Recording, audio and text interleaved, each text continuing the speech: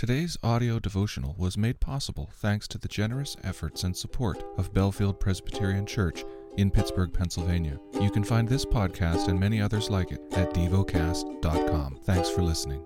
The lesson is from the book of Isaiah. Chapter 64.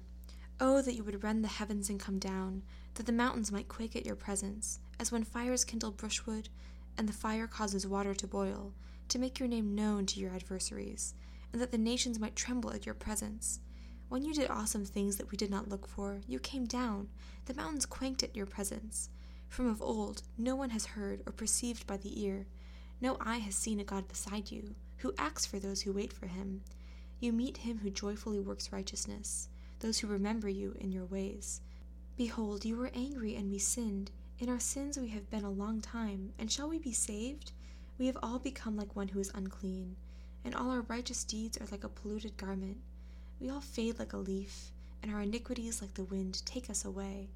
There is no one who calls upon your name, who rouses himself to take hold of you, for you have hidden your face from us, and have made us melt in the hands of our iniquities. But now, O Lord, you are our Father. We are the clay and you are the potter. We are all the work of your hand.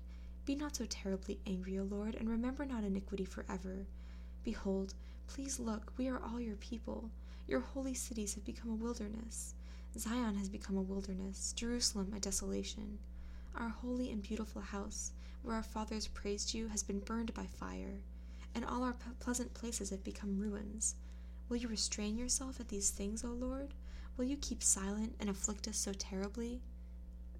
Meditate and dwell on what you're paying attention to in God's Word. How has it connected with your heart or mind?